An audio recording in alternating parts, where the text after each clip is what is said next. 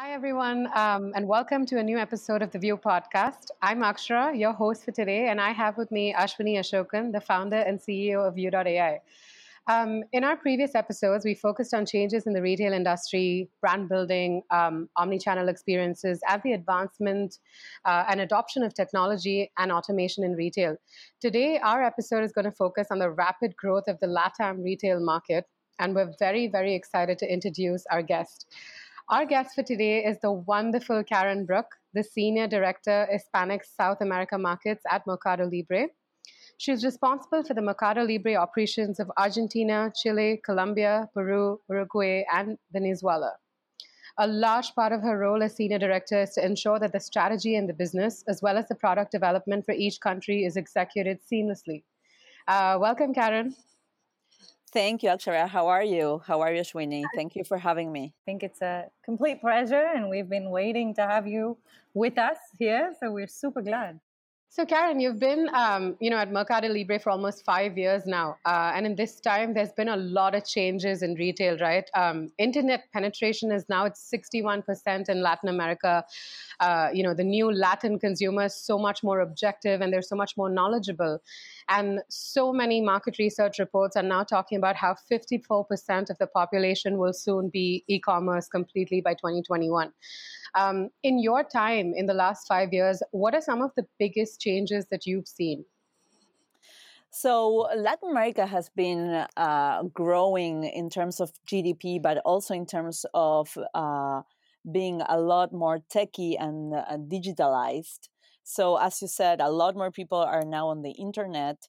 The mobile wave that has been seen, we have been seeing in the US and in Asia has come to Latin America. And I would say the penetrations that we see are even higher than in other markets, just because it's easier for users to be on their phone rather than buying a phone and a laptop. So they all have smartphones. We see our mobile penetration for Mercado Libre is upwards of 75% in terms of traffic and more than 55% in terms of everything we sell.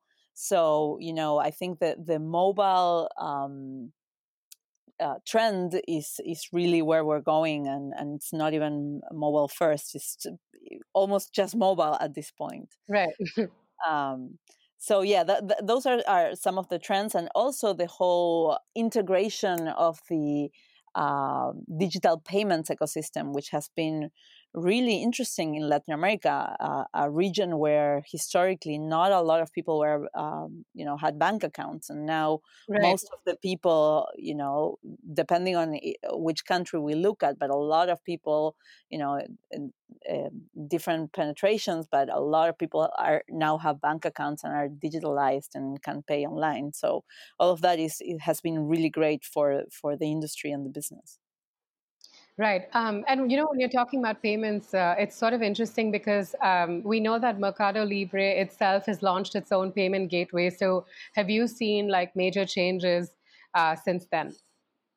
Yeah, so really our Mercado Pago, which is our payment gateway and solution, has been launched since the very beginnings of the company, but really we've been pushing it so that all of the users can have a more holistic and better experience. We keep looking at our NPS metrics, and we saw that when a user will pay with our payment solution and not in cash, the NPS is much, much higher. So, the return rate is higher. That's why we're saying, what, this is an online platform. We're going to, have 100% of our online payments, on our site.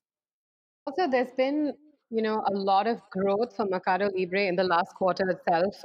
We keep seeing in the news that the growth numbers for Mercado Libre are sizzling. They're incredible. They're better than so many of the other competitors in Latin America itself. And in fact, your transactions were up by about 67%. And, your mobile gross merchandise volume grew to 58.1%. And that's incredible. Do you or do these numbers surpass what the brand had envisioned earlier in this year for quarter three?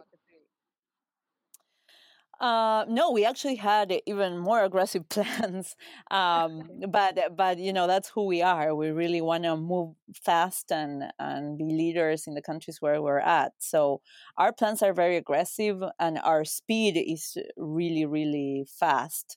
So we try to improve ourselves all the time, and we really are hoping to have, we're now at the upwards of 60% of growth year over year. We want to be, even at the 80s, depending on which country we're at. But we really think that our users can come a lot more often to our platform. So right now, you know, each user will come on average 8 times a year to buy our Mercado Libre, and we know that some of our competitors in China, users will come 50 times a year. So we really need to Right. work on that frequency and having, people happier with their experience, so they come more often now.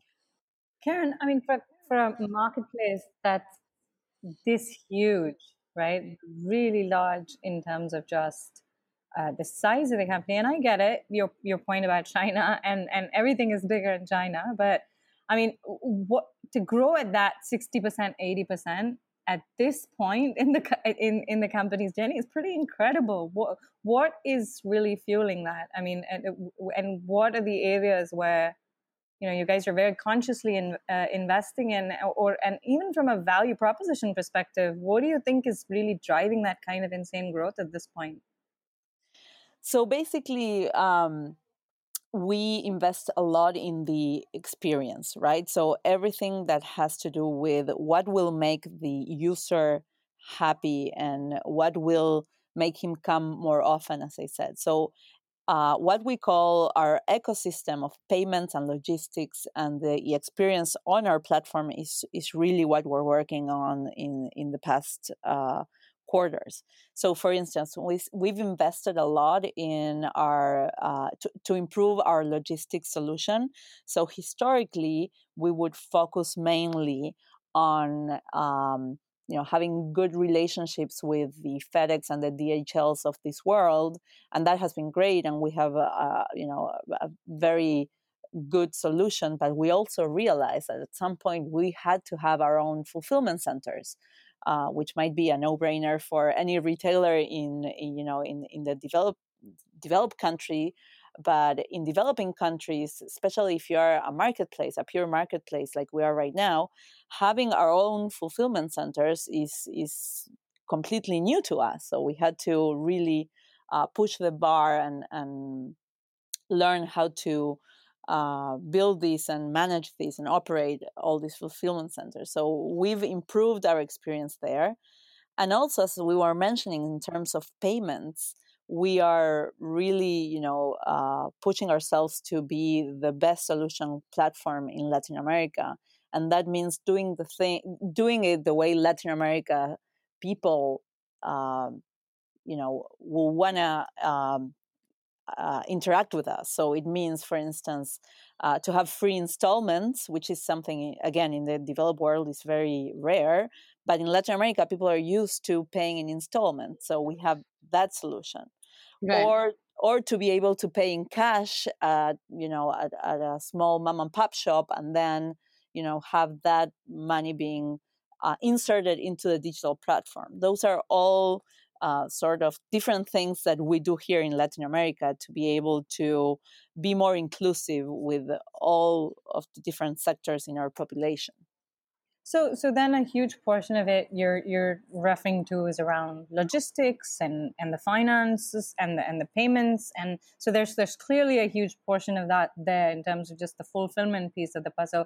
What about the fashion side of the things? What about the brand side of the things? Like what how does that contribute to this kind of growth and some efforts around that?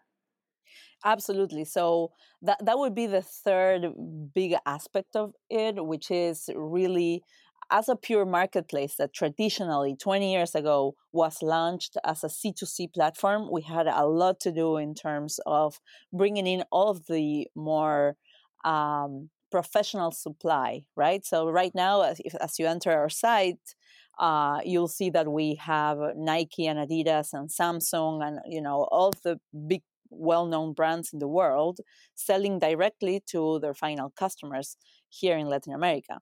And that has been a huge innovation for us in the past 3-4 years, because typically those brands wouldn't come to a marketplace, but we have been developing all of these changes in terms of navigation and recommendations and how to really get the customer to make it easier for them to find what they need, so that they can come to Mercado Libre not only to buy their cell phone, as I said, once every 2 years or 18 months, but really come for any fashion basics they need, or even a dress for a special occasion. We now have that supply, all of those shelves full of really interesting and beautiful products, and we are improving and developing a better experience for those people to come and browse and discover their looks and be able to buy those as well. We are a pure marketplace, so the broadness of our supply is really endless. So I even had once I went to a stand-up comedian show, and she was saying, you even search on Google for appendicitis and you'll find Mercado Libre first on the search Yeah. results, right? So it's really that how well we source our inventory, our shelves, that we really have everything you need at Mercado Libre, and we have it. Historically that's what we had, but now not only we have that supply, but also we have it at the best price and with the best experience in Latin America. So that makes it a pretty unbeatable value proposition for the user. And and can you just elaborate a bit on that C2C piece of the puzzle, right? I think there are a lot of companies across the globe, marketplaces that have been trying to do this whole C2C, right? And I'm going like, why is that working? Like, what about it? What about the model specifically is working? And I think from what you're explaining, I think the logistics piece, the digital payments piece, even the kind of experiences that you guys are building up, and almost it sounds to me like the brand presence, right? Clearly, it seems like almost everything starts at Mercado Libre to a large extent, in terms of searching and where that journey begins for every customer. But I think just specifically in the context of the C2C angle here, like what is it that's working and why is it working? So I think something that is really unique, for Mercado Libre is the fact that on the same platform, you have both the C2C and the B2C results, or even the flagship stores results, but we flag them very differently, right? So C2C, you have all of the used items or the unique items that you can have, even in an antique shop, but you have them online, which you will never find at a retailer website, right? So that's what makes it that variety makes it really special for us.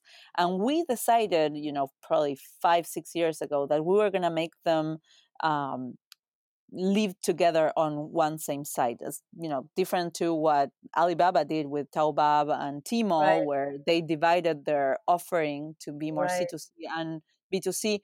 We have it all together, but we flag them differently so that users can clearly note when something is from a flagship store or from a neighbor next door. Got it. So, Karen, one of the interesting things that comes up when you look at Latin America and retail in Latin America specifically is that Brazil, Argentina, and Mexico are definitely the headliners. But what's been interesting to observe, I think, is how Colombia and Chile are also emerging and sort of up and coming as markets for opportunity and growth. So, do you see them as countries that will eventually bring in the kind of growth these other countries do for Mercado Libre specifically? Absolutely. Yeah. I mean, Colombia, for instance, is a country that has 40 million uh, inhabitants in their country. 40 million, that's, larger than Argentina itself. Right. But what we've seen is that they are lagging a little behind in terms of, digital payments and the internet penetration and all of that. But fortunately, these countries and their governments have been doing a lot of hard work in terms of including, these different sectors of the population to be more digital. And clearly, there are countries with a large percentage of young people who will also be more, native to all these digital platforms. So we've seen in these countries growth rates that are really, really amazing. Even some countries were reaching triple digit growth in some months in the last year or so. So we are Wow. very bullish about how these countries are going to be growing in the future. Right. And I mean, beyond things like internet penetration and the mobile boom, how do you see technology playing a role in Latin America? And how do you see Mercado Libre being a part of that bigger picture? So I think there's a lot that can be done in terms of becoming more digitalized and Hmm. in terms of technology. For instance, voice technology is something that hasn't been present in Latin America yet, and I Right. think that's something that will catch on pretty quickly. The same with AI, right? I mean, we all have the same cell phones that you have in the US Yeah. and the same laptops. So why not, catching on that wave? I think that the reason why we are a little behind is because the companies, that have been doing business in Latin America, we are a lot behind. So we have to, again, move a lot faster so that we catch on the different trends, and we provide those solutions and tools to our own customers. Can you elaborate on that a little bit, just in terms of the tools that you provide? I think from what we've spoken about in the past. I mean, clearly you guys have got like your whole tools, right, and your API marketplace and all the tools that you're putting together for your sellers. Can you tell us a little bit about that? Because I think oftentimes when we talk to companies as an AI company ourselves, when we go and talk to most marketplaces or fashion brands out there, there is this feeling that most of the integration happens in the front end, right? Like it's the sexy part of most fashion tech Right. or any retail tech, right? But there's an immense amount of work and value in kind of just what happens when you bring technology in on the seller side, on in terms of the tools that you build for the people that you onboard on your platform, in terms of automation. And I think this is a theme we've been noticing for the last 3 to 6 months. It's definitely picking up across the globe, and I know you guys are investing heavily in that on that side. So can you tell us a little bit about that? Sure. So, in terms of machine learning and being able to really grow exponentially in everything we do IT wise, we've been doing a lot of really interesting initiatives. So we've improved our in our payments and fraud prevention solutions. We've been doing a lot of great stuff there. So our numbers are much more robust now. And the same with everything that has to do with discovery, from our search algorithm to our recommendations to what we send on our email and push notifications. Everything is now, you know, taking part in this AI trend, and we're testing a lot, and that's why we're also partnering with companies like yours to really push the bar and get some of those world standards to kind of be introduced to our platform as well. So we're really, as I said, moving fast. But again, I think if the solution is really great, users will adopt it really, really fast. Some other initiative that comes to mind after traveling in China in the last year a lot is the payments with a QR code. I don't know if you guys are familiar with this, but if you go to China, you can't pay with a credit card anywhere except for hotels. I think you have to pay with your QR. In some shops, they won't even accept cash. So Yeah. literally, Yeah. if you don't pay with your Alipay or WePay apps, you are excluded. And this has been really interesting, right? Because it's basically a population, in a developing world where in a developing country where most of the population don't have bank accounts. Again, it's very similar to what's going on in Latin America. And these companies found a solution to kind of say, well, we're going to include these people because they might not have bank accounts, but they have their smartphones and they have our app. So why not creating, a wallet, a digital wallet where they can pay, with their apps. And that is something that we saw, and we were, you know, uh, so surprised by the level of, you know, um, penetration, how many times a day people are using this wallet, that we said, let's launch that right away. And we did that Yeah. last year. So, that's a type of thing that we need to be aware of, and really find a solution where um, we provide something innovative and that really saves a lot of time or money to our users. I mean, it's happening pretty crazy in India as well. Like you've got almost everybody um, kind of paying through the digital wallet. There was a bit of a government push towards that as well, and I know that that was the same in the case of China as well, pretty heavily. But I think it's incredibly interesting how you can walk down the road and there's like a little mom and pop store there, and you don't get you're paying for a cup of coffee that's by it's like street food, right? And you're not paying with cash, you're paying for street food, which is like almost like 10 cents or like a quarter. You're essentially paying through your digital wallet, and nobody is carrying money anymore, and you don't have to. And so it's this huge shift is most certainly happened in India in the last, I would say, like about year to two. So it's clearly, I think, like a global wave going on here, with and it's always been the case, right? Where I think with especially Brazil, Argentina, India, and I shouldn't say China in the same breath, but they've definitely been ahead of the curve. But I think there is a kind of this is thing where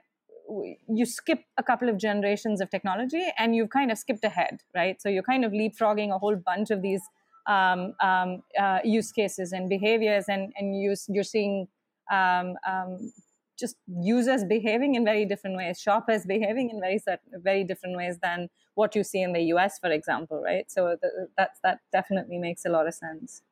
Exactly, and that's part of why we should be looking all around. And the U.S. is really ahead in many different industries and initiatives, but also don't have the same problems or the same opportunities, I would say, than Exactly. we in Latin America or India have. So it's great to Absolutely. partner with different, and to look around for different solutions, not only looking north to the US. Yeah, and that's absolutely. And I think, just in terms of like differences, right?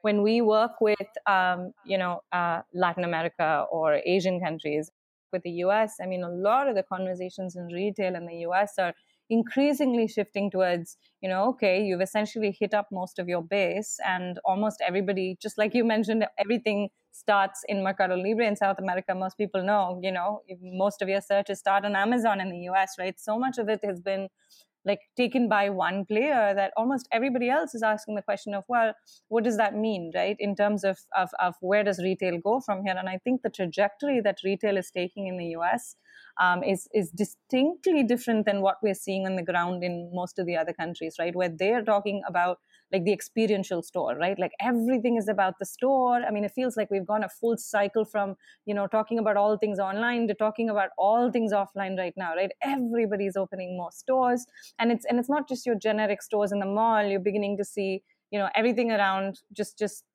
experiences, different types of experiences in store. Right, just last week at our event that we had one of the investors who'd invested in one of the largest marketplaces in the US talk about how they're going offline, and they have a gemologist, and they have somebody who's advising on beauty in the store. And it's fascinating watching online commerce first companies actually go offline, because they're beginning to realize that growth is looking very different for them, right? As opposed to, I think, the story you're pointing out, or even some of the stories that are coming out of China, which is, there's still so much market to be grown, right? There's still so much available in terms of just where the growth is possible. And you're still talking 60, 80, three-digit growth numbers here in the countries that I think, just this, I feel like size is so different as opposed to some of the retail stories we hear out of the US. So that's definitely the point there. Yeah. Absolutely. In fact, adding to Ashwini's point, we had at a customer conference last week, we had a lot of them talking about these experience visits and these efficiency visits. And there's so much about, pick up at the store, pay online, and these different sort of concepts of retail. But can you tell us a little bit about that? And are people still shopping at stores, or are they completely shopping online, Karen?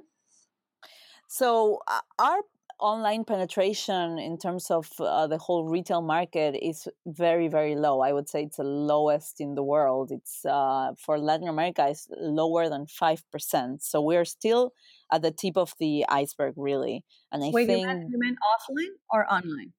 Online. So only 5% of retail is bought online. Okay, got it. Okay. So it's really, really low compared to 20% in Asia, or upwards of 12 in the US. And as I said, growth in online channels, not only for Mercado Libre but for the rest of different companies, has been really, really high, and that is because people are now starting to understand how convenient it is to buy online. So I expect, that penetration to grow a lot in the next 2-3 years. And as I said, it also depends on how really great our value proposition for those customers is going to be. And I think that the same trends that you see in other countries are beginning to happen here in LatAm, right? So in Argentina, we've seen a lot of stores closing, from, I don't want to mention any of the chains, but you can look it up on the news. Some of the world chains have closed many stores. Some of the local retailers have closed stores, and they have started to invest a lot in technology and on their online solution as well. The good thing is that we as Mercado Libre, we usually partner with the retailers, with traditional retailers. So, we have some of the best retailers open up their flagship stores on our website. So from Cencosud, who have their, for instance, easy chain of home improvement, so similar to a Home Depot, or here in Argentina, Frávega and Garbarino, which are the Best Buys of Argentina. In Brazil, we have Cenova and Saraiva, some of the largest retailers there of electronics and books. Right. So we have a lot of that retail selling online, which is pretty unique on our marketplace. And we have even developed a pickup in store solution for them.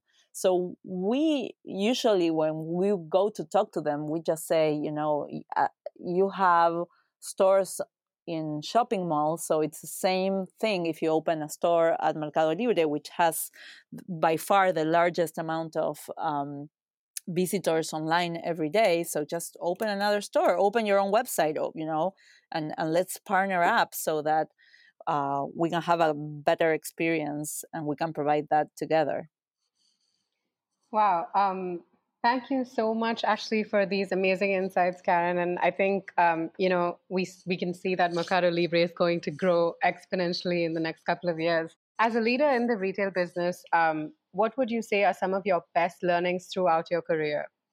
And maybe we could add to that a little bit. You have a star-studded resume there. So how about we go? How did you get here? I mean, you clearly. I think I read you went to MIT, and you've kind of come back, and you've been a part of Mercado Libre. Tell us a little bit about that journey, and just how's it been being in retail, especially with that kind of resume? Oh, thank you. My mom would agree with that, actually. Yeah. That isn't Um, that the most flattery you can get, though. That's the hardest. That's the hardest one. yeah. Yeah, and I think it's applicable worldwide. Absolutely. So, yeah, I'm from Uruguay, which is a small country in Latin America near to Argentina and Brazil. A small country of 3 million people. I was born and raised there, went through college there, and then I moved to the US pretty young, with 24 years old. And there I worked in retail. I did my MBA at MIT. And then I worked for actually the Home Depot as their strategy manager for their online, um, section, which was starting to be a lot more interesting at that point. This was back in 2011. Because it was a time when they started to realize that not only online was becoming the largest growing part of their business, but also that every single customer will first look online before going to a store. So, at some point, even their marketing department started to merge with their online department, and all sorts of interesting things going on. And we started to talk about mobile at the time, and pick up in store, and all of those things that was great to learn as a retailer. And then I moved back to Uruguay, where I thought about going back to a family business that we have there in Uruguay as a family. Mhm. Um, but at that point, someone from Mercado Libre contacted me, and I thought, well, this is a great company. It's almost like working in Uruguay, but for a Silicon Valley type of company, because if you come to our offices, it's almost like working at Google or Facebook, and the type of challenges are really same challenges I would have at a Home Depot, or again at one of these super large companies. Mercado Libre is a company that is listed on NASDAQ, top 100 companies in terms of IT. So, for me, it was a crazy journey, a journey that I didn't expect, because going back to Uruguay, I thought, well, I'm gonna, work for this family business, Yeah. and take it easy. I had two little babies at the time. But fortunately, I got this job offer to lead the operation in Uruguay, and then to I moved to Argentina to take this regional role, and it's been a crazy ride of more than 5 years, but a delightful one, That because sounds incredible. That sounds. I've been growing with the company a lot. That sounds amazing. Karen, we'd like to sort of end this podcast with a really fun rapid fire round, like I'd already told you. So we're going to start now, and we want you to give us like what's at the top of your mind. So, what's your favorite social media to use and why? So I would say it's Instagram, just because it's very visual, and it doesn't make me think. And those are the 15 minutes I spend on Instagram. It's just browsing around and not thinking. Right.